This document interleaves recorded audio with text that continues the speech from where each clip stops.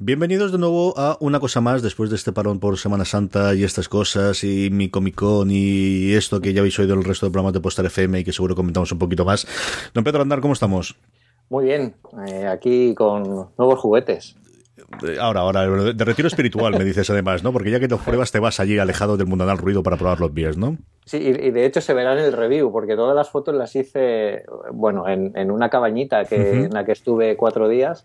Y claro, es una mesa muy, muy rústica. Se verá ahí el contraste. Vamos con los juguetitos, que yo creo que todo el mundo tiene ganas de oír la review de Pedro Aznar, tanto del iPhone 6 SE como del iPad Pro de 9 pulgadas, que todavía no he podido ver físicamente. Se lo comentaba antes Pedro y yo, que estábamos hablando un poquito. Me pasé por Alicante, es profeso este fin de semana para ver que si lo tenían ya este viernes, y desde luego el iPhone, que ahora hablaremos también de las restricciones que hay para conseguirlo, pero el iPad Pro en ninguno ni en Catwin ni en la Snack no llega a pasar por el Corte Inglés. En ninguno de los dos sí que tenían el grandote, pero el de no ve absolutamente nada. Antes de eso, como siempre, al principio del programa vamos con el follow-up, y menos mal que dijimos que después de 7 betas todo iba rodado. Vaya desastre, Pedro, vaya follón. ¿Tú recuerdas un follón tan gordo como con el que han tenido con el 9.3, las dos bugs y los dos problemas que han tenido? Sí, con iOS 8.2, si no recuerdo mal también. De hecho, en esa ocasión fue más grave porque briquearon teléfonos que eran más actuales. Aquí por lo menos han sido, bueno, pues un poco más antiguos. Vaya follón que han tenido, y además actualización casi inmediata, la semana y poco ha habido ya el 9.3.1, que de inicio parece que lo soluciona todo, aunque también había por ahí esto nuevo que tenéis ahora, los que tenéis esto es para castigaros porque tengáis el último teléfono. Esto de que se pueden mirar directamente las fotos que habéis hecho a través del touch, ¿no? Bueno, mis fotos son preciosas, o sea que animo a cualquiera a que pueda entrar. Verán fotos de muchos cacharros y muchas cosas frikis, o sea que... Yo creo que es sobre todo lo curioso que ha resultado después de todo lo que hablamos, y es cierto, ¿no? De tener una beta pública con más de 1 millón de usuarios, pero bueno, al final hay cosas que no puedes probar o cosas que se te olvidan, o quizás ese 1 millón de usuarios no lo tienes repartido exactamente en todos los tipos de productos, y una vez cuando se hace general es cuando surgen los problemas. Claro, al final esto es un poco lo que hemos hablado siempre. No va a salir nada perfecto nunca. Nunca va a haber una actualización en la que todo el mundo esté perfectamente conforme. Aquí un poco quizás pues ha pasado lo que es un escenario un poco complicado, porque quizás la gente que se bajaba la beta pública no era la gente que luego tenía los problemas con los dispositivos más antiguos, o que tenía los problemas con los dispositivos que han tenido problemas efectivamente. Entonces... Bueno, se puede decir que después de tantas pruebas ahora las betas son más seguras, pero para todos el espectro de dispositivos en el que se prueba, que suele ser normalmente lo más actual, no suelen, bueno, con las formas que hubo con el iPad 2 y cosas así, que es algo de que posiblemente no esa gente no se apunta a las betas de desarrolladores para nuevos sistemas operativos. Sí, yo creo que además había cosas como el bug este que tenías de cuando intentabas hacerlo en links no se abría y se fastidiaba todo, que solamente parecía que ocurría con determinadas aplicaciones, que es una aplicación como Booking, que yo creo que está muy generalizada en los usuarios habituales, pero quizás la gente que vaya a optar una beta privada, una beta pública, de luego privada, pero pública de Apple, quizás no es el perfil de gente que más se va a descargar esa aplicación, ¿no? Claro, al final... es eso, ¿no? Quieres llegar a todos los perfiles, pero no puedes abarcar todo el universo de gente que se actualiza la aplicación. Entonces, bueno, pues hasta que no esté un poco más segregado todo el espectro de gente que lo pruebe, o hasta que no se llegue a todo el segmento, pues no va a ser nunca perfecto. Y luego, por otro lado, otro follow-up que teníamos es Juan Andrés, que nos comentó el de Dash. Si os acordáis que eran... hablamos hace unos cuantos programas, Pedro y yo, de auriculares Bluetooth y de cómo pensábamos que funcionaba. Yo cada día los uso más. De hecho, yo ahora los que no tengo que sean Bluetooth son los marraneros esos que te dan en Renfe y que cojo aquí en medio, porque al menos tener algunos de cable, que en determinadas circunstancias me viene mejor tener el cable, pero entre el Jawbonera y estos que me compré en el chino, que tienen una especie de alargador micro USB que te conecta los dos, te hace un doble auricular para los dos, las dos orejas, son los que utilizo, pero tenía curiosidad por ver una cosa tan a un nivel superior y de más pasta como era este de Dash, que es cuando tú lo ves físicamente exactamente igual que el que aparece en Her. Y Juan Andrés nos ha mandado una review escrita, y sobre todo nos ha mandado una en audio, que todos los oyentes del programa ya sabéis dónde va a ir, así que ahí la tendréis para oírla. Pero fundamentalmente lo que nos cuenta Juan Andrés, y os digo que nos ha mandado un tuit a última hora que es que han actualizado muchísimo. Los desarrolladores ya no solamente es cuando hicieron el hardware y el cuidado que tuvieron a lo largo de todo el desarrollo del producto, sino que al parecer sí que lo están haciendo mucho seguimiento, cada vez lo están contando más, cada vez están avanzando más en el desarrollo y que no paran de hacerlo. De hecho, él me mandaba hace un par de días diciendo, si no has grabado el podcast todavía, ayer lo habían actualizado y funciona mucho mejor el Bluetooth, que nos decía que de vez en cuando se desincronizaba o se iba. Yo creo que ese es la siguiente problema, y es el Bluetooth está pensado, esos metros que te da, yo creo que el rango sigue siendo pequeño para que vayas por toda la casa con el cacharro y teniendo un cacharro en un único sitio, que la calidad de sonido ha aumentado mucho y el micrófono también, que tiene muchas mejoras de estabilidad, y que en un mes sacan otro update, y sobre todo que en verano sacan un SDK para desarrolladores, que yo creo que puede ser un punto muy interesante, ya no solo este de Dash, sino cualquier auricular de este sentido o de este tipo, en el que al final sea así el cacharro de hardware, pero sobre todo el software que tenga detrás, ese desarrollo y esas aplicaciones adicionales. The Dash tiene una caja batería con el que se carga 4 o 5 veces los auriculares duran unas 3-4 horas con cada carga, y cada carga tarda 1 hora aproximadamente, 4 adaptadores para que sea cómodo de ponerlo en la oreja, y luego lo que tiene es que tiene memoria interna, lo puedes utilizar como cacharro Bluetooth, o igual que fuese el Apple Watch, tiene una memoria interna a la que le puedes poner la música si lo utilizas para correr, para verlo. Os pondré también un enlace a un vídeo de YouTube que Juan Andrés me mandó para que podáis verlo, una review de unos 7 minutos que está en inglés, pero yo creo que se entiende fácilmente esta review, y como os digo, ya sabéis dónde la tendremos, la review en audio que nos ha mandado Juan Andrés, al cual le damos muchas gracias por hacerlo. Algo de esto tenemos que comprarnos, Pedro, yo no sé de esto. La verdad es que oyendo todo lo que nos ha contado Juan Andrés, que por cierto, muchísimas gracias por la información, de verdad, todo lo interesante de grabar un podcast o escribir en algún sitio es este tipo de aprendizaje, que día a día aprendemos todos con esto, no solo los que escribimos o los que hacemos podcast o los que vamos a la revista, sino un poco todos.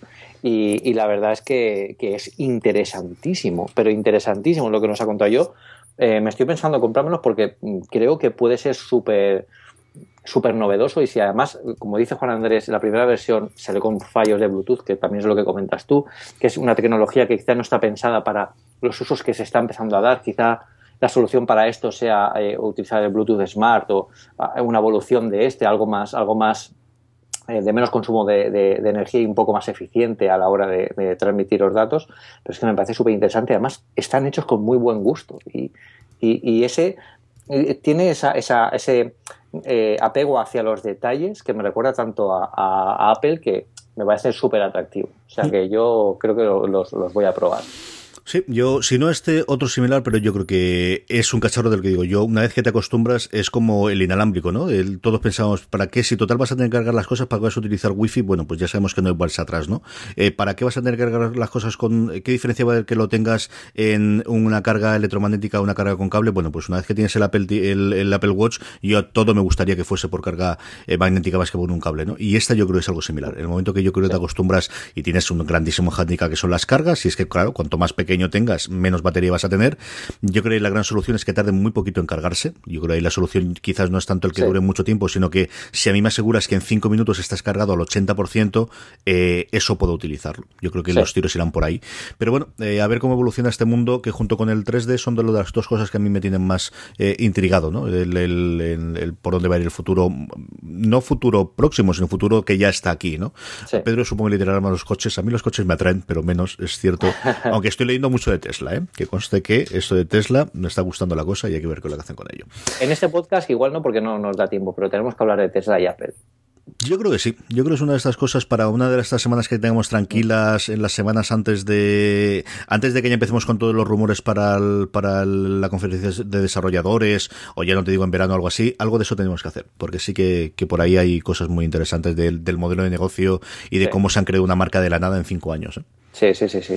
Yo pienso que Tesla no es la nueva Apple, porque mucha gente lo intenta equiparar. Yo creo que es injusto para ambas compañías que se equipara eso, pero sí que tienen una muy buena perspectiva y tienen unas ideas muy claras, y están consiguiendo, como tú dices, posicionar productos y marca en un mercado muy complicado de tecnología y de automovilismo en el caso de Tesla. Y bueno, tenemos que hablarlo más tranquilamente.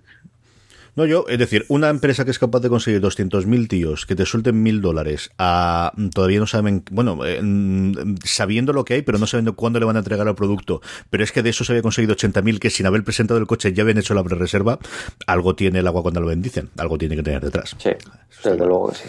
Vamos con lo que yo creo que toda nuestra audiencia está esperando, que es las reviews de Pedro, tanto del iPhone 6 SE como del iPad Pro, pero antes permitidme que dé las gracias, como todas las semanas, a Transplant por patrocinar una cosa más. Transplant, como sabéis, es vuestra marca de streetwear, cuya producción se realiza de forma íntegra en Europa, todo el diseño en España, en Alicante concretamente, y toda la fabricación en Portugal. Si acudís a transplant.com/podstar y utilizáis el cupón una cosa más, tendréis un 10% de descuento, incluso en las prendas ya rebajadas. Aprovechar que tenéis todavía liquidación de las temporadas de invierno, si todavía ahora, bueno, viene alguna ola de frío y os queréis algo de esto, para estrenar el año que viene, y sobre todo, que no ya empieza el calorcito, y ha hecho calorcete serio. Esta mañana hacía vientecito en Alicante, pero ya ha hecho calor en serio. Ya Sí. empezamos a tener un avance de la temporada de primavera-verano. Todo el grueso de la colección llegará en breve, pero ya tenéis algún detalle que, como os digo, podéis verlo. Si tenéis la posibilidad de acudir a alguna de sus tiendas físicas, en Alicante, en la calle Bazán 28, y en Madrid, en la calle Pez número 2, y si no, vía internet es una tienda electrónica,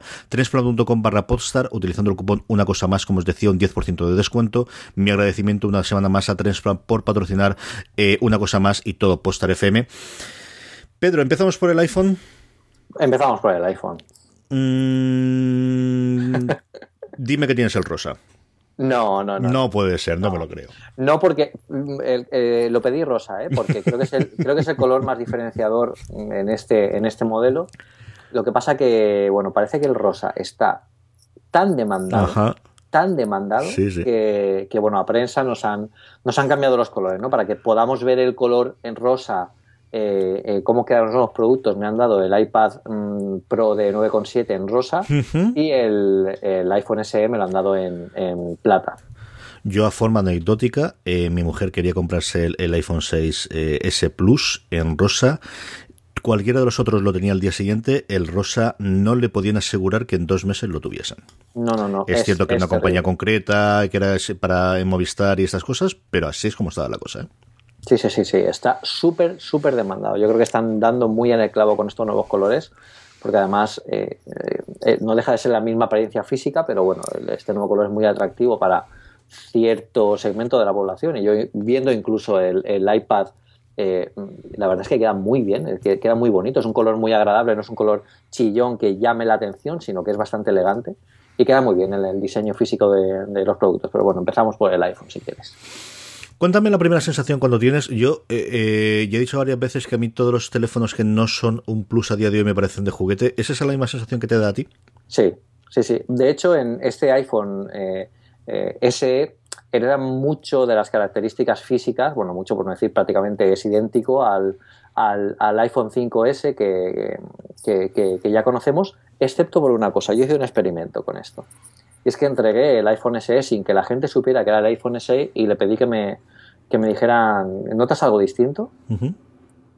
Y sin yo decir nada, notaron algo distinto. Y es algo muy importante, de que la gente además se quejaba mucho en el modelo anterior, y es el tacto. Ajá. Han mejorado el tacto y han mejorado el agarre. La textura es distinta, es un poco...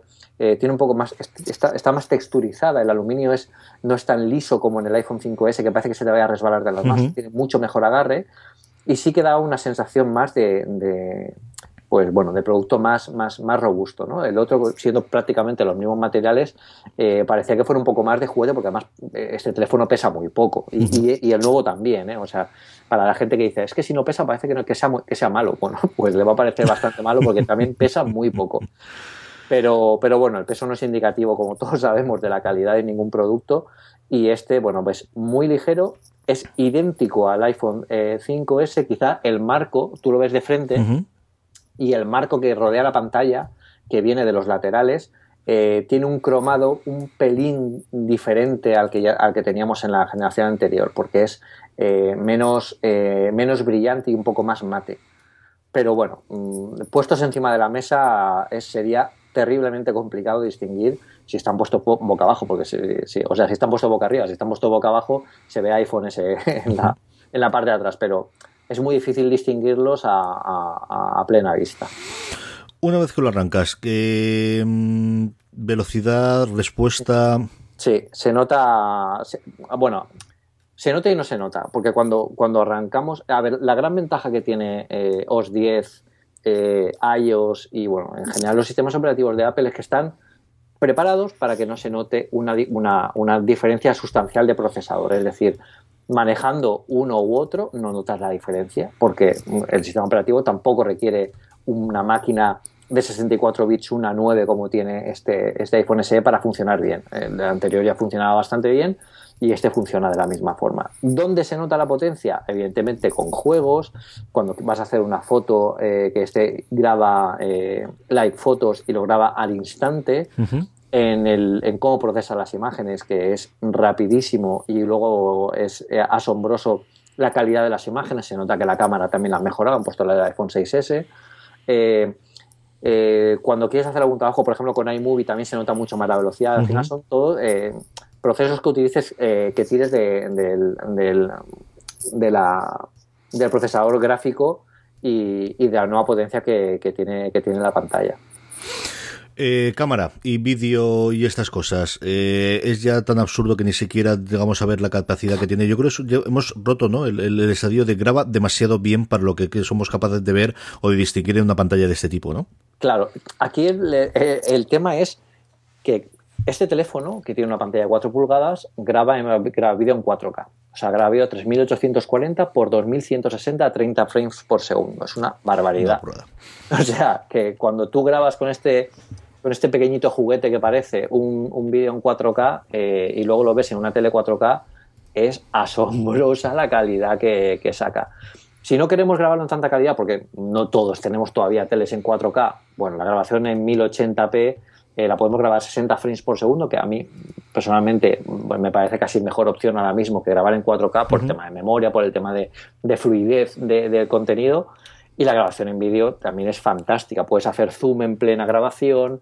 La grabación en cámara lenta sigue siendo a 720 p, pero con 30 frames por segundo. Bueno, que va en ese caso bastante bien. Y luego, bueno, pues tiene todo lo que tenía el modelo anterior, como el Flash True Tone, que yo en su momento no noté ninguna mejora, y en este tampoco lo he notado. Al final es algo distinto. El True Tone es una tecnología bastante innovadora que sí que llama mucho la atención, pero de esto hablaremos en el iPad Pro, porque esto lo tiene en la pantalla. Es el nuevo sistema de cómo se adapta la pantalla al entorno para mostrártelo de forma mucho más natural. Esto lo hablamos después. Pero la verdad es que, bueno, la adaptación en cámara lenta, la estabilización de vídeo es asombrosa en el iPhone SE, y esto es porque además utiliza el nuevo coprocesador de movimiento, el M9, que lleva el chip A9, y en base a este hardware pues se estabiliza muchísimo. Aunque tengas un temblor en la mano, aunque vayas andando, el vídeo es muy estable. El enfoque continuo es brutal. O sea, tú puedes estar moviendo el teléfono, que cuando alguien pasa en primer plano se enfoca rapidísimamente, cuando sale de plano se enfoca lo que se ve atrás. Es chulísimo. E incluso cuando estás grabando vídeos en 4K te permite hacer fotos de 8 megapíxeles en tiempo real. O sea que esto puede ser que sea una fricada para 4 personas que lo utilizan, pero estamos grabando vídeo en 4K y estamos grabando 8 megapíxeles en tiempo real. O sea, es bastante sorprendente para un móvil de 4 pulgadas, no lo olvidemos. Luego ya pues la detección facial, el zoom de 3 aumentos, en fin, incluso la reproducción con zoom, que es una cosa que sí que utiliza mucho el procesador gráfico, que tú estás viendo un vídeo en 4K y puedes hacer con el pinch out, el movimiento. Sí. Pellizcar con el dedo, boom, y aumentas el vídeo sin ningún problema para ver una zona. O sea que vídeo y fotos, sobresaliente con este nuevo teléfono. Yo creo que vídeo y fotos nos permite hacer la transición que habitualmente siempre se hace esto, que es la capacidad o el almacenamiento, ¿no? Y es el iPhone SE, que yo estaba con la manía, y es cierto, es el primero en el que han quitado ya el número. Yo lo tenía puesto desde el principio con iPhone 6 SE, pero no, el nombre oficial es iPhone SE, sin más. Sí. Es que seguimos en los 16 gigas para el modelo básico, y el siguiente solamente lo tenemos en 64. No tenemos ningún paso previo en 32, que ya no lo habíamos cargado, pero tampoco tenemos el modelo de 128 como sí tenemos en el 6. No, yo además que Apple creo que aquí quiere inaugurar una nueva familia.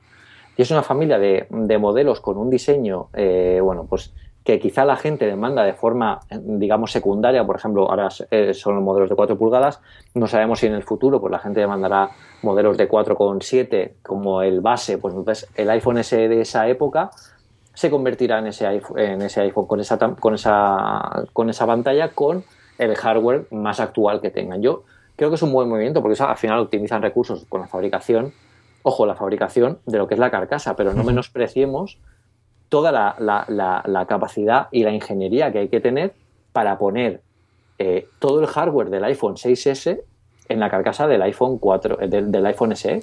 Porque, claro, yo he visto por ahí alguna periodista del país diciendo que, bueno, es que este es lo mismo, se han ahorrado cosas, porque al final sigue siendo el mismo teléfono. No, es otro teléfono completamente distinto, no tiene nada que ver.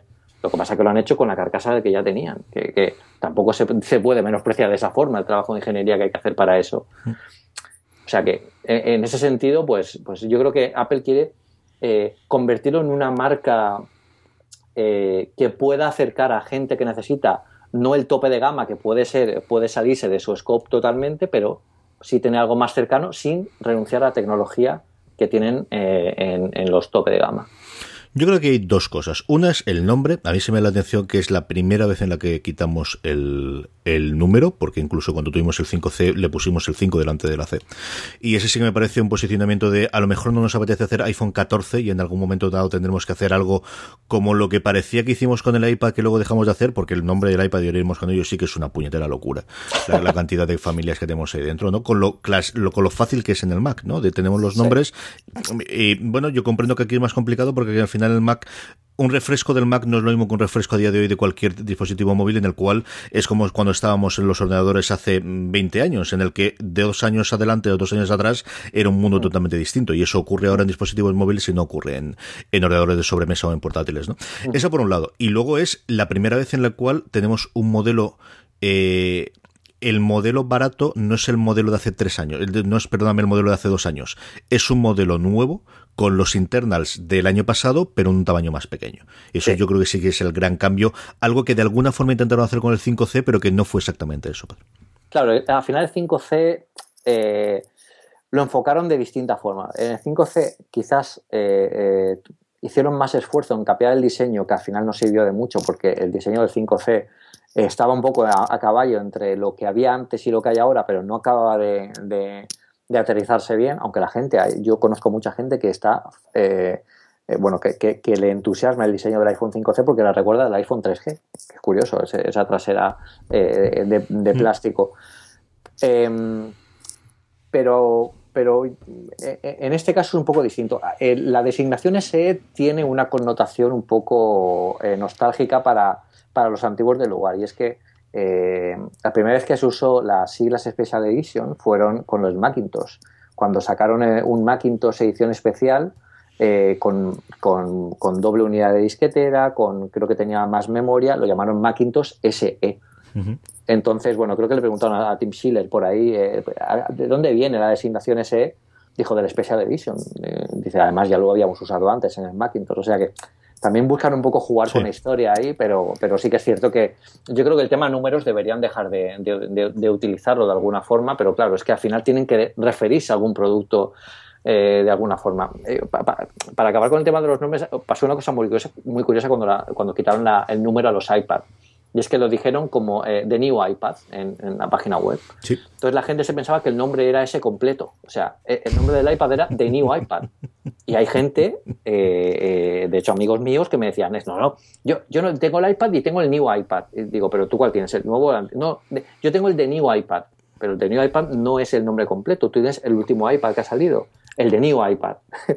Y pensaban que todo iba a ser así, hasta que yo les dije, por favor, entrar en la página web y ver que el Mac Mini también es de New Mac Mini, que el iMac es de New iMac, o sea, es complejo. Y luego, eso se ha resuelto en los ordenadores con el tema de nombrarlos por la franja de tiempo donde sale, que tampoco es una mala idea. El iPhone de finales de 2016, el iPhone de tal. Pasa que es muy atractivo de cara también a jugar con la competencia, decir, señores y señores, este septiembre se presenta el iPhone 7. Sí. Sí, yo creo que ese es el gran hándicap, ¿no? De todos tenemos en la cabeza que este 7 de diciembre no sale otra cosa, sale el iPhone 7. Y eso yo creo que sí que no sé en qué momento puede romper con esa tendencia para darle un nombre genérico que pueda seguir año tras año. Nuevamente lo digo, porque yo creo que sí que tienes esa sensación de cambio, ¿no? Y de hay algo muy, muy nuevo en este teléfono nuevo que sale todos los años. Que quizás no lo tienes ya en escritorios, desde luego, y cada vez menos en portátiles, ¿no? Yo creo que eso ya no lo hay. Y hasta cierto punto incluso en el iPad. Y ahora vamos con él, ¿no? Colas y listas de espera para comprar esto. ¿A ti te está llegando más que es porque han fabricado pocos o porque realmente la demanda es tan brutal? Apple nunca dice cuánto fabrica. Siempre hablan de demanda, que la demanda es creciente, pero nunca sabemos si el número de unidades, que la relación entre el número de unidades y reservas.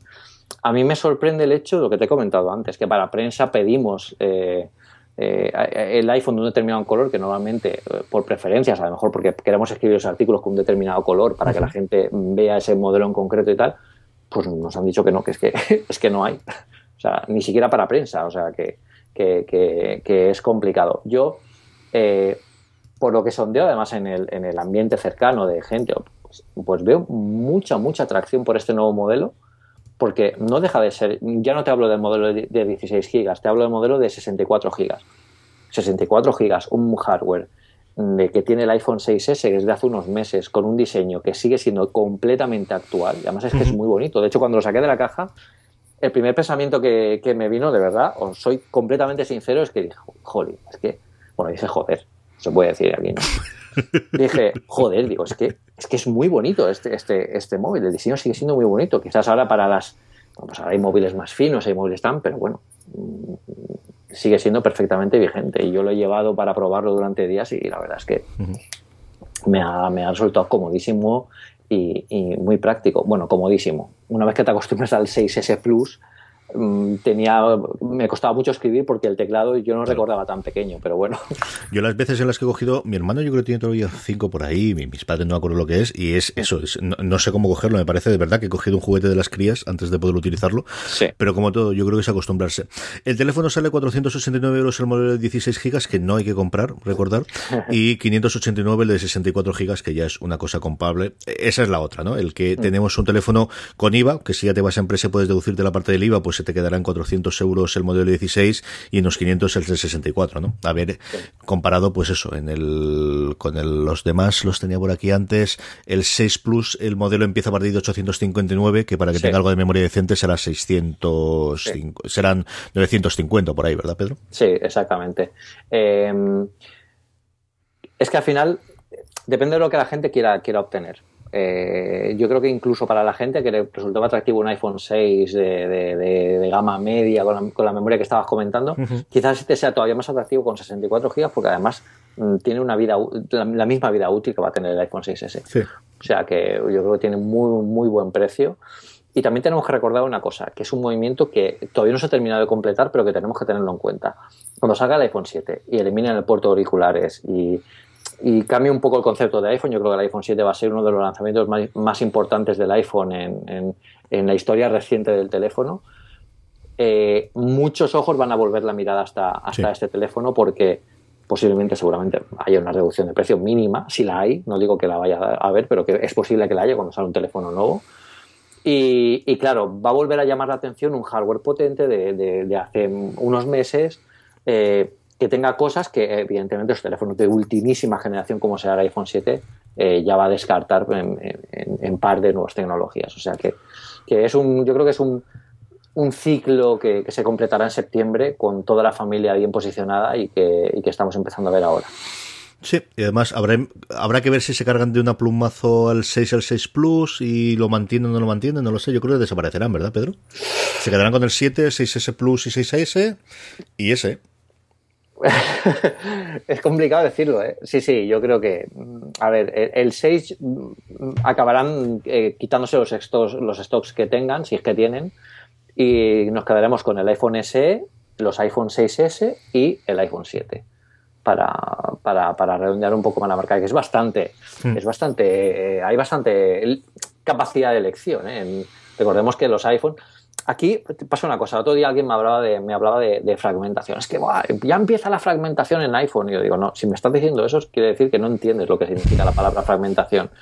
Digo, porque realmente, aunque te parezca que hay 7 teléfonos distintos, todo es el mismo. Sí. O sea, nadie tiene que hacer una aplicación en concreto para un teléfono concreto, sino tú la haces para iPhone y la puedes utilizar en todos los modelos que hay en el mercado. No hay que, cuando tú tienes que adaptar a 7 terminales distintos, eso es fragmentación. Pero ahora no tienes que hacer eso. Yo eso te la compro aquí, pero ahora hablaremos del iPad, que ahí yo creo que sé que lo que hay es restos de series de distintos. Yo creo que es lo que puedes ver en la configuración actual del iPad es las distintas pruebas que ha hecho Apple acerca de su tableta, por donde hay los tiros y en qué estamos ahora.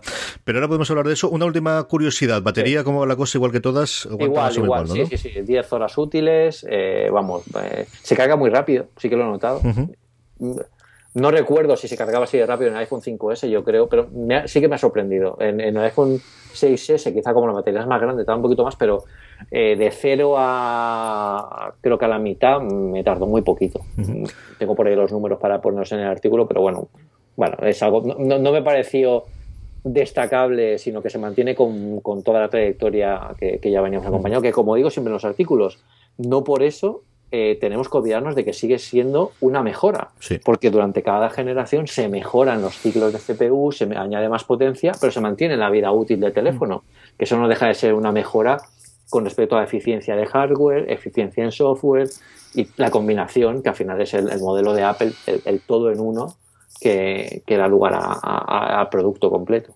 Si tenéis preguntas para Pedro sobre el iPhone SE, yo creo que podemos dedicar la parte del follow-up de la semana que viene a que la gente nos pregunta. Sabéis que nos podéis escribir en Twitter, en Una Cosa Más, con el 1 delante en número, 1, y luego Cosa Más. En Facebook nos buscáis como Una Cosa Más. Y luego siempre nos sabéis que tenéis tanto las show notes del programa en la que ponemos todos los enlaces. Hoy tendremos menos, evidentemente, porque estamos dedicando el programa prácticamente íntegro a las 2 reviews, pero siempre tenemos todos los enlaces a las show notes, por ejemplo, el vídeo y el análisis de Juan Andrés de The Dash en podstar.fm/1cosa más-17, siempre el número del programa, que en este caso es el 17º programa Una Cosa Más, podstar.fm/1cosa más-17, y luego, si esto está reproduciendo en un reproductor, hay algunos que sabéis que las nos da problema, iVoox, por ejemplo, que normalmente los enlaces no lo hace, Spreaker tampoco, pero si utilizáis Overcast, si utilizáis el propio reproductor de podcast de Apple, o si vais, como os digo, podstar.fm/1cosa más-17, ahí tenéis todos los enlaces, y además nos podéis dejar los comentarios en el blog, y de ahí los cogemos para comentarlos la semana que viene. Vamos con el iPad Pro, y antes de eso permitidme que las gracias a nuestro segundo patrocinador, que esta semana es Unicomic. Unicomic es la reunión y la conferencia de cómic de la Universidad de Alicante, que se celebra los días 14, 15 y 16 de abril en la Universidad de Alicante, en concreto en la sede que tienen abajo en la universidad. La gente de Postar FM estaremos allí. Yo intervengo en un crossover que vamos a hacer de Fuera de Series y de Slumberland, del programa nuevo de cómic que realizamos en esta cadena, que lo vamos a realizar el jueves por la tarde a partir de las 7 de la tarde. Haremos una cosa, que es poner primero el piloto de Pájaros de Presa, de Birds of Prey, que es una serie del 2002 que, si no habéis visto y podéis venir a verla, no leáis nada de ella en internet. Es curiosísima el ver cómo han cambiado las series de televisión y las series de superhéroes en televisión del 2002, 2 años antes de Perdidos, a día de hoy. Es curiosísimo de verdad. Y luego, como os digo, junto con Bravo, con Roberto Pastor, con Joan Miquel Rovira y con Antonio Guarnet, que estaremos allí, partes de la cadena, hablaremos de, pues eso, precisamente de la evolución de la serie de televisión. Y luego hay mucha cosa también el viernes, y os recomiendo especialmente el sábado por la tarde, a las 6 de la tarde, Julián Clemente, otro de los participantes, el editor de Marvel en España, en Panini, que es el autor de Spider-Man, la historia jamás contada, que es el libro definitivo sobre Spider-Man. Yo lo tengo, es un pedazo de estudio sesudo. No penséis que es una cosita tranquila con sus fotos y con imágenes, no, es un estudio realmente hecho sobre la evolución del personaje, de todo el recorrido que ha tenido primero en los cómics y posteriormente tanto en animación como en el cine. Es espectacular el libro. Además, yo siempre he dicho a Julián que lo puedes leer de principio al final, o luego saltarte un modo de quiero saber cómo se gestaron la primera película de Spider-Man, y vas al capítulo y ves lo que hay. Julián presenta su libro el sábado de 6 a 7, pero hay eventos tanto por las mañanas como por las tardes. Unicomic.org, ahí lo tenéis, los días 14, 15 y 16 de abril. Pasaros por allí, porque estaremos mucha de la gente de la cadena por allá y nos podemos ver las caras, y de verdad que yo creo que lo pasaremos muy bien. Mi agradecimiento a Unicomic por patrocinar esta semana Una Cosa Más. Y ahora sí, Pedro, el iPad Pro. Claro, viniendo del hijo del hermano mayor, ¿cómo encara uno el coger el pequeñito? Pues la verdad es que a ver, es difícil, porque a ver, el iPad Pro de 12,9 prácticamente ya es un indispensable en mi día a día. Yo lo uso ya puedo decir que lo utilizo más que el Mac. O sea, hay cosas que ya prefiero hacerlas directamente en el iPad Pro, y eso que todavía quedan muchas aplicaciones por salir y por mejorar. Ya no hablo de hardware, hablo de aplicaciones. Sí, sí. Pero la verdad es que cuando volver a un iPad Pro, a un iPad de 9,7, es como viajar al Mini. O sea, y cuando miras el Mini ya dices, a ver, esto no puede ser. Entonces, tenerlo en la mano sí que es cierto que echas de menos las mayores pulgadas. Echas de menos toda la envergadura. Eso no quiere decir que estés perdiendo parte de la información que te muestra la pantalla, porque la información es la misma, solo que escalada a la pantalla del iPad Pro de 9,7. Es mucho más cómodo, es mucho más ligero, es una maravilla para poder sostener con una sola mano, que en el iPad Pro de 12,9 pues es más difícil por la envergadura que tiene. Luego lo que te he comentado antes, el nuevo color. Eso, cuéntame lo de la pantalla. Bueno, te iba a decir el color, lo que es el color del oro rosa, que es muy bonito, muy bonito. Además tiene un marco muy fino por delante que envuelve todo. Si tú lo ves desde delante y se ve un poquito la tonalidad rosa, o sea, queda bastante chula. Y la pantalla. Pues la pantalla tiene una cosa que pasó un poco desapercibida. Bueno, sí que lo comentaron en la Keynote y luego lo destacan también en la página web, pero no lo destacan lo suficiente, y es una cosa que a mí sí que me ha gustado bastante, y es la pantalla True Tone. Normalmente las pantallas con retroiluminación pues se retroiluminan.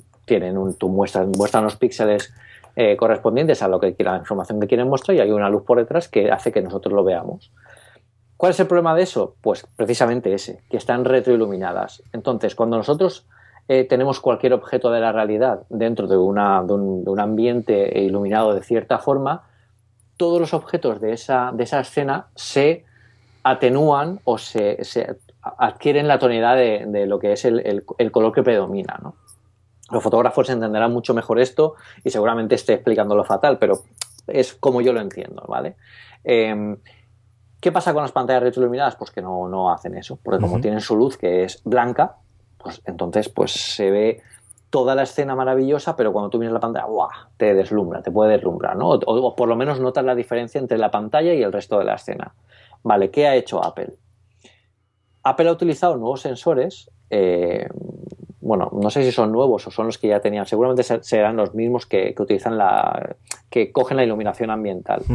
Pero utiliza un nuevo tipo de característica que lo que hace es cambiar cómo se muestra esta retroiluminación o la calidez de estos colores para adaptarla exactamente al color que predomina en el ambiente donde estás viendo esa pantalla. ¿Eso qué quiere decir?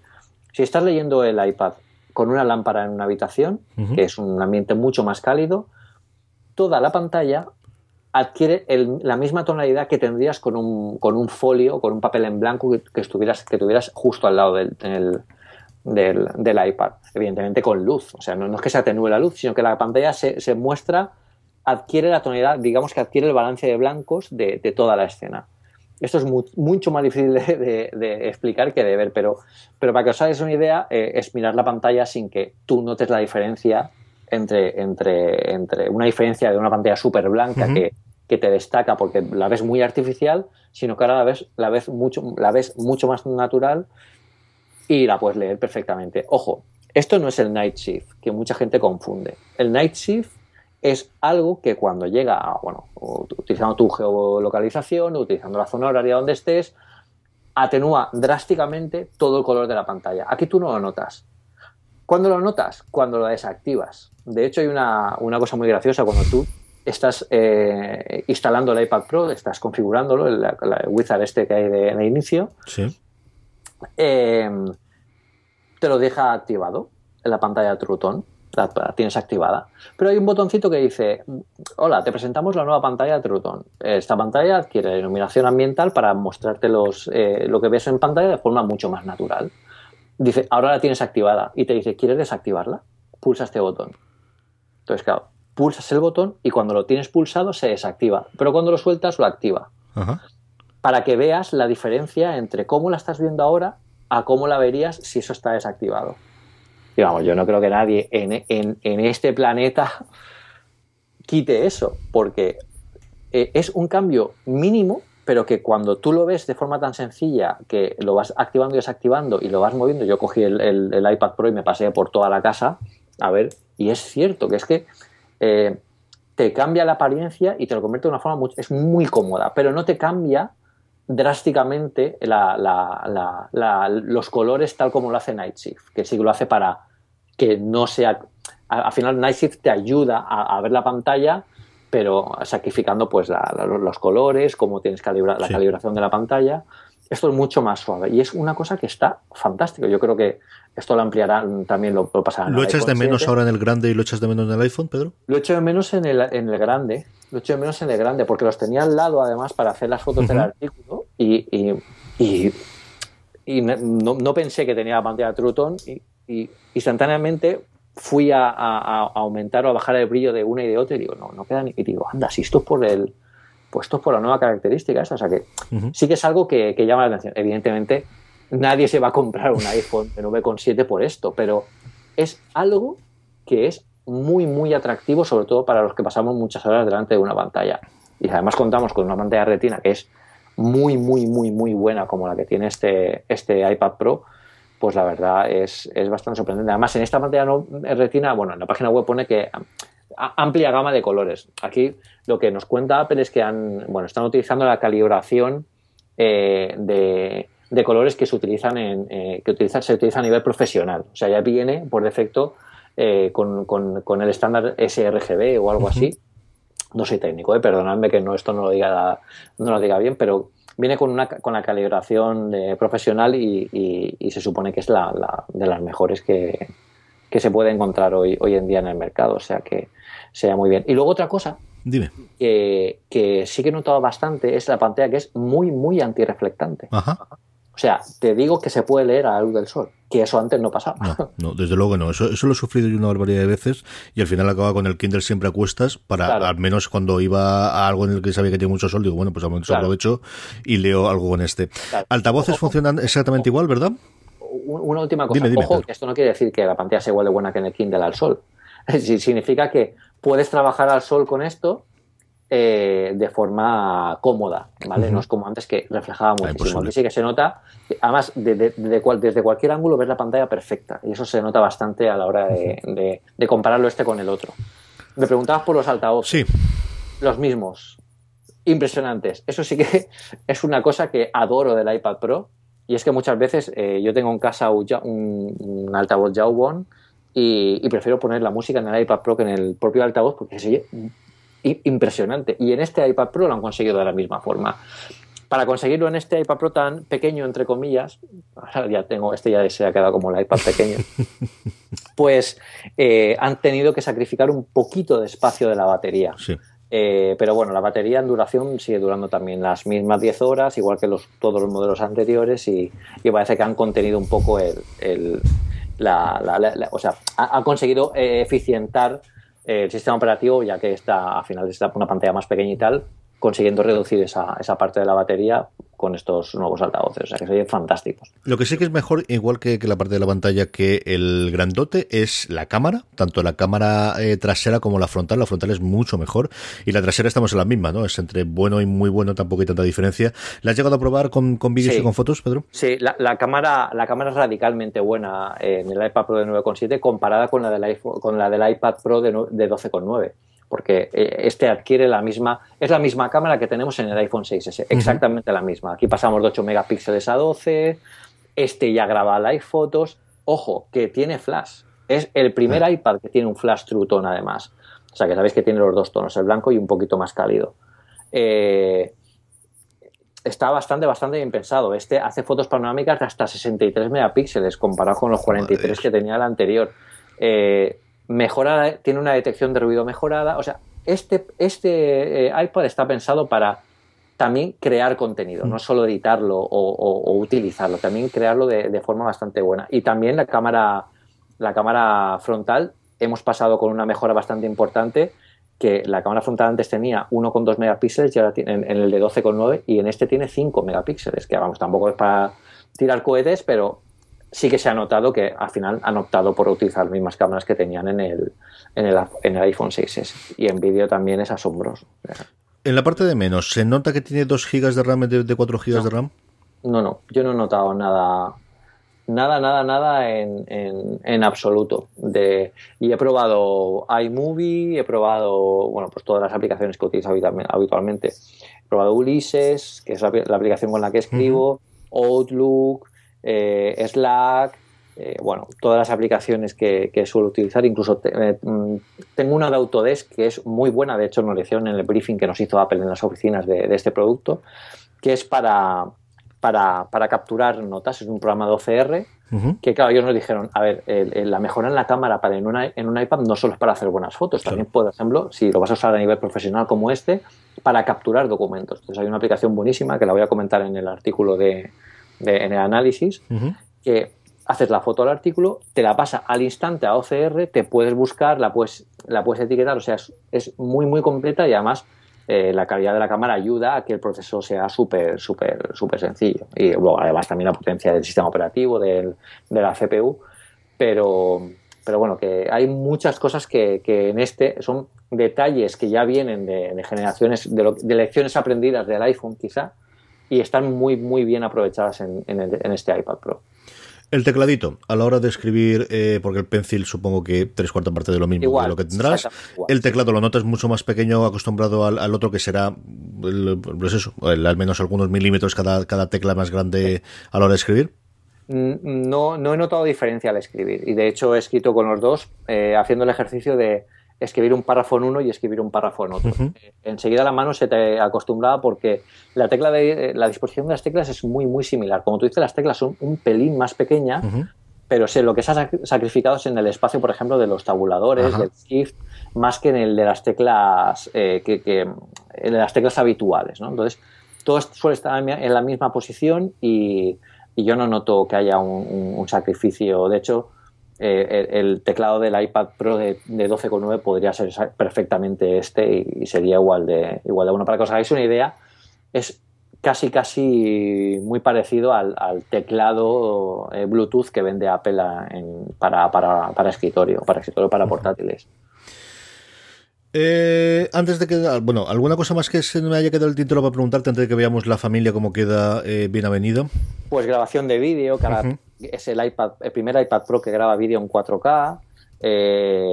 Bueno, es exactamente igual que lo que hemos hablado del iPhone SE, porque como el iPhone SE también lleva las mismas cámaras que el iPhone 6S, y bueno, este sí que puede grabar vídeo a cámara lenta a 1080 a 120 frames por segundo y en 720 a 240, que para crear contenidos es muy útil. Es un poco raro ver a alguien con un iPad haciendo una foto. Seguro que habéis visto alguno y habéis dicho, este tío está loco. Pues ojo, porque este iPad puede hacer fotos realmente espectaculares. O sea, que nadie se coma de vista este nuevo modelo. Yo, fuera de coña, esa es una de las cosas en las que he pensado. Yo hay unos oyentes nuestros fuera de series, y yo también lo son de una cosa más, que es la gente de ellos contenido, del taller audiovisual.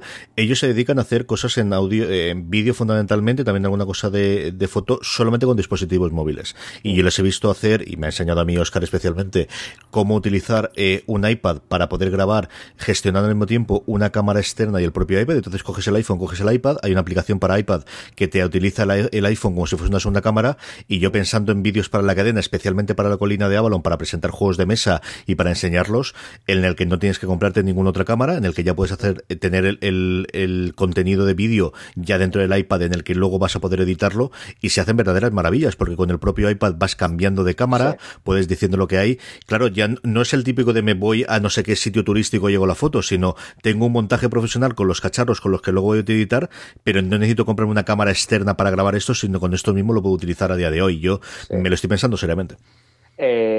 Para un uso profesional, desde luego, además que hay capacidades hasta de 256 gigas. Aquí no haría falta nada más. O sea, es un producto, bueno, sí que eso hablamos, cuando hablemos de la familia veamos Sí. cómo queda un poco todo esto.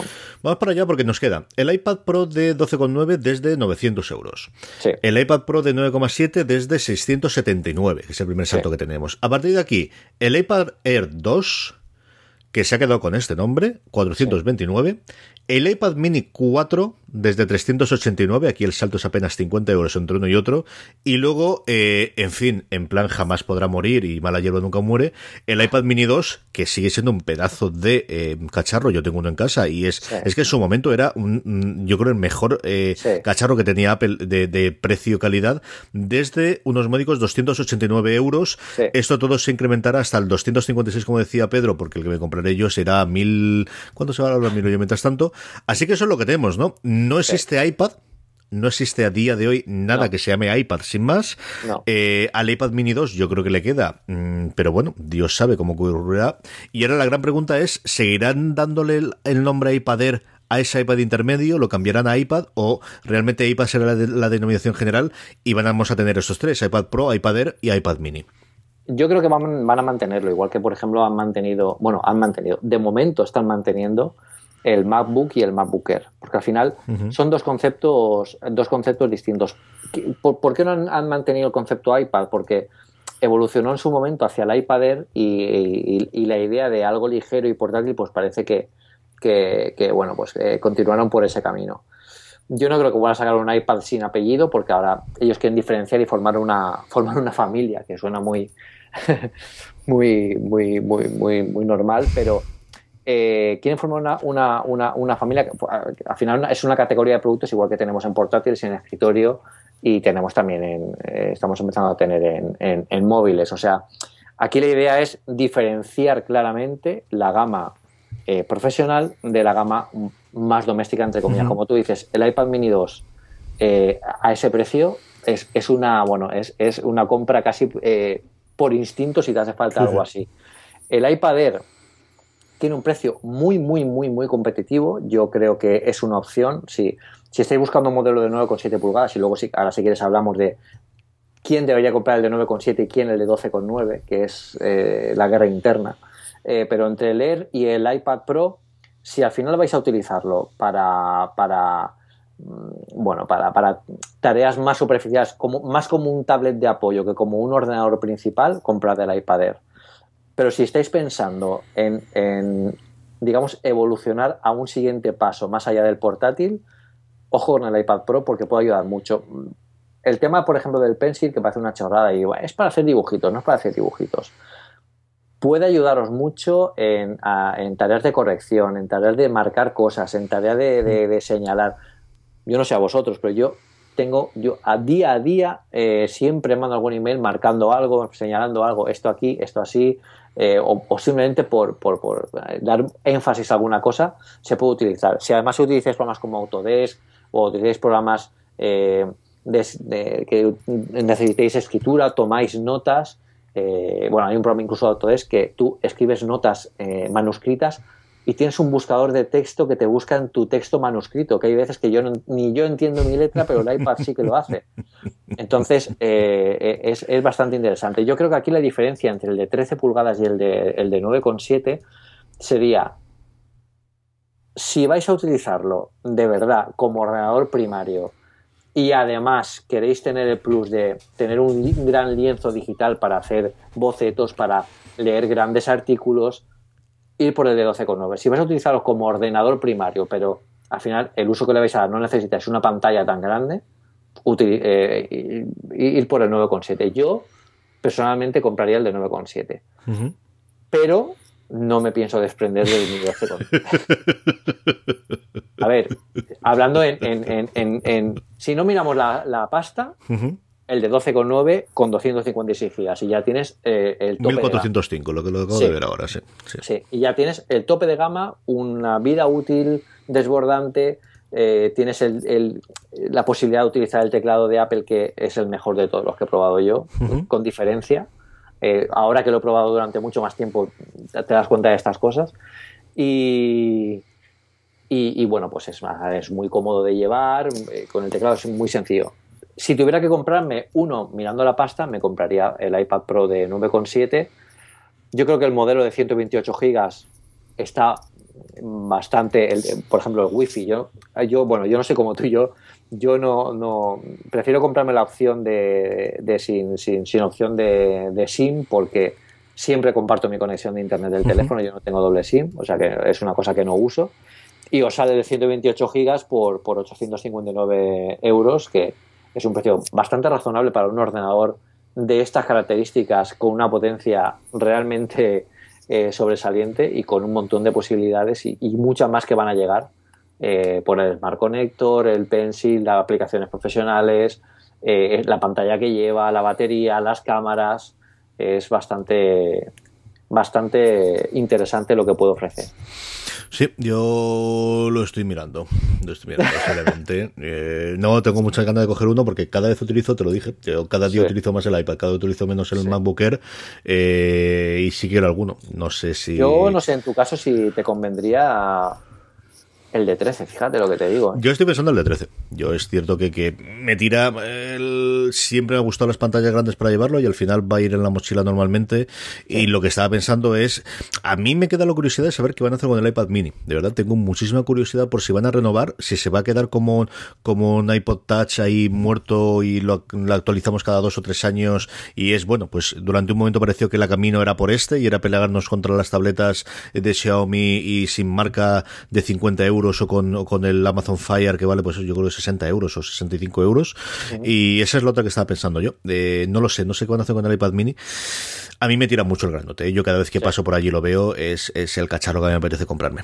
Sí, a ver. Yo le diré a toda nuestra audiencia que quedaré con Carlos en breve con los dos iPad para que los pruebe y ya os contará él mismo también. Me parece muy bien. Ya contaremos aquí, sí señor.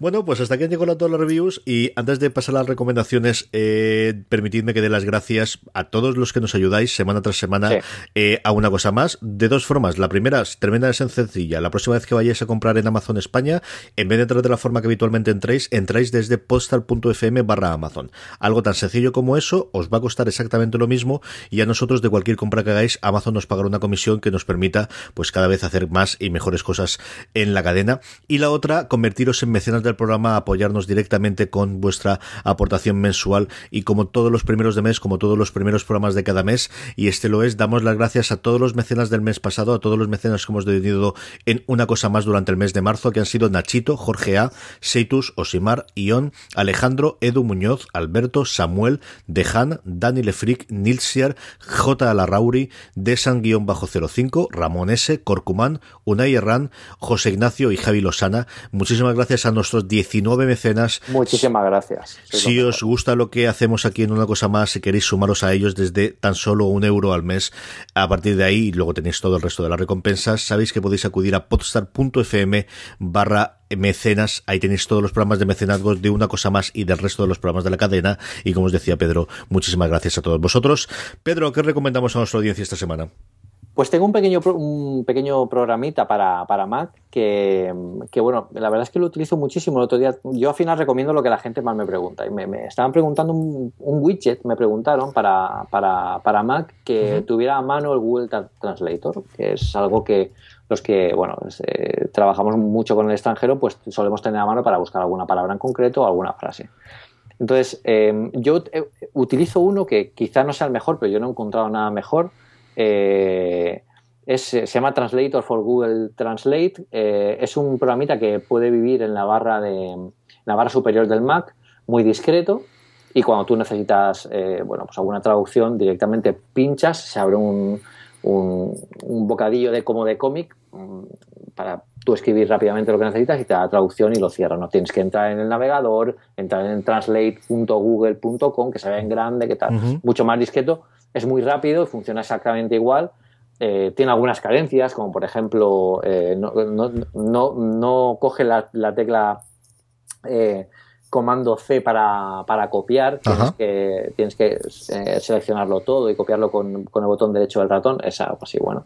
Pero no deja de ser algo cómodo, que creo que es una buena opción y además funciona de una forma bastante buena. y os recomiendo que lo probéis y lo utilicéis a menudo. Google Translate es mucho más cómodo que traer en Safari y tal, por mucho que lo tengáis en favoritos y en vuestras historias, Sí. seguro que así lo hacéis más cómodo.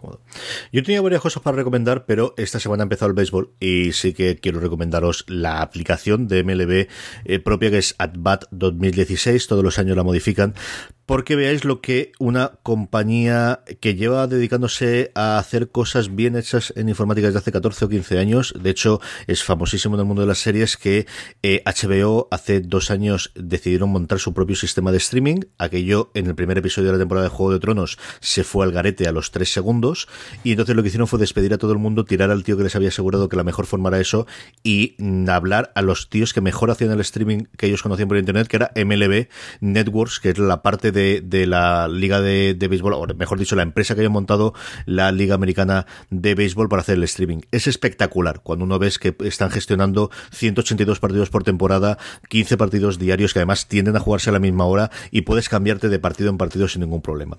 Eso es con la suscripción premium, que es la que tengo yo, cuando te gusta, pero si no, sí que vale la pena que os acerquéis para que veáis además lo bien que está integrado tanto en iPhone como en iPad como en el Apple TV. En el Apple TV se pueden ver 2 partidos simultáneamente, puedes acceder a las estadísticas en tiempo real de cada uno de ellos.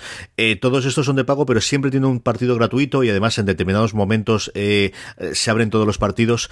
Descargarlo, aunque sea por curiosidad, si os llama un poquito la atención y queréis ver cómo, yo creo, lo que tendremos aquí en fútbol, lo que tendremos el resto del deporte, que llegará dentro de nada, dentro de pues apenas unos años, pero que veáis cómo más avanzado que la NFL, más avanzado que la NBA, yo creo es la mejor aplicación que hay esas cosas. Y mira que hay una cosa que me cabrea a mí del Apple TV, y es que me han quitado, al menos yo no lo he descubierto la forma fácil a día de hoy todavía, de poder ver los resúmenes de los partidos del día anterior, que antes era muy fácil de llegar, y ahora o estoy yo idiota hoy cuando lo he intentado buscar, o no lo he encontrado fácilmente, que todo puede ser, pero echarle un ojo, descargaros la que es gratuita, y como os digo, luego siempre se puede ver al menos un partido gratis, aunque no os enteréis de el béisbol, y si no os enteráis, seguid Sophie Channel, que poco a poco vamos hablando de él, pero para que veáis, como os digo, qué se puede hacer a nivel de amplificar y mejorar un deporte en un dispositivo móvil, o en el caso del Apple TV delante de la pantalla, más allá de la retransmisión tradicional. AtBat 2016, esa es mi recomendación de la semana. Pedro, hasta aquí ha llegado la cosa. La semana que viene más. Sí. Recordad que nos podéis encontrar las show notes en podstar.fm/una cosa más -17. Mandadnos todas las preguntas que tengáis, tanto del iPhone SE como del iPad Pro, para que Pedro no la pueda responder la semana que viene, bien como en comentarios en la entrada, bien como a través de Twitter, bien a través de Facebook, bien a través de correo, una cosa más @podstar.fm, de cualquiera de ellas. Esto es lo que ha sido. Pedro, la semana que viene volvemos. Un saludo a todos y bueno, muchísimas gracias a todos los que nos apoyáis. Carlos, creo que habría que hacer una quedada pronto y invitar a cervezas o a lo que hiciera falta. Habría que hacer esto. Yo creo que ahora viene el calorcito, sí, yo creo que mayo, junio es buen momento para esto. No está mal. Es buen momento.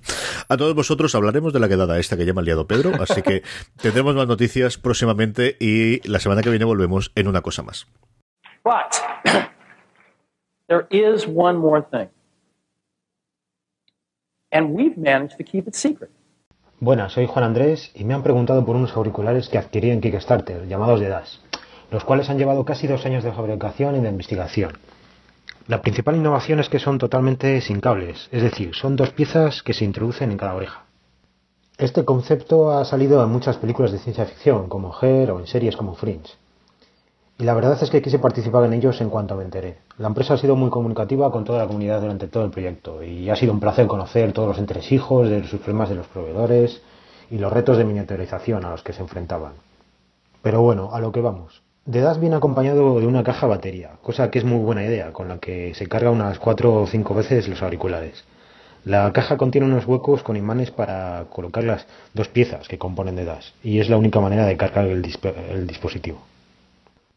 Todo lo relativo al empaquetado del producto es digno de Apple.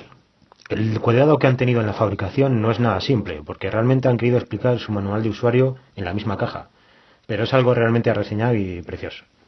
La primera vez que te los pones oyes el momento la voz de una mujer diciendo «Bienvenido a Dash», en el que explica brevemente en qué consiste y cómo se maneja. Totalmente Her.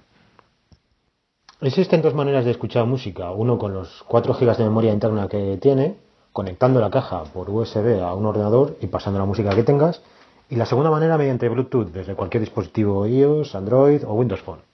Son muy cómodos y vienen con 4 diferentes adaptadores para distintos tamaños de oreja. Son muy discretos, extremadamente discretos. La gente no se da cuenta de que los llevas, lo cual provoca a veces situaciones realmente curiosas. Afortunadamente tiene una característica que es la transparencia, la cual la primera vez que lo pruebas es bastante impresionante, ya que oyes cualquier sonido como en esas escenas de las películas en las que todo se ralentiza y cualquier ruido aislado se escucha como si estuviera muy cerca de tu oreja. Cuando hay un ambiente ruidoso o con muchos sonidos, a efectos prácticos es como si nos llevas expuestos. La calidad del sonido es bastante buena, aunque es mucho mejor cuando se escucha desde el propio dispositivo y no por Bluetooth. El micrófono funciona bien, pero es necesario activar la transparencia para que sea de buena calidad. Esto supongo que se lo arreglarán por software próximamente. La batería, cosa que es bastante importante, dura unas 3 horas, aunque bueno, depende mucho del volumen de lo que tengas activado. Pero es suficiente para el gimnasio, de todas maneras. ¿Contras que tiene? La conexión Bluetooth a veces falla. Sí, falla. Es increíble. Depende mucho de la distancia y el entorno. Puede que se mejore por software, el cual tiene que mejorar mucho principalmente, ya que está muy verde, pero este es el principal defecto para mí del dispositivo. El uso para Siri no es muy útil, ya que tienes que activarlo pulsando, y dado que los iPhones y iPads nuevos llevan Oye Siri incluidos, implica todo esto realizar un paso más, así que no es útil. Hasta que no se integre en el dispositivo Siri u otro asistente virtual, de forma que ahorre mucha batería, pues no viene al caso. En definitiva, ahora mismo se siente como una primera generación de un producto, como si fuera el Apple Watch, nada más salir realmente, lo cual no es poco decir, pero no deja de venir con muchas carencias y un software por mejorar. Muchas gracias y un saludo.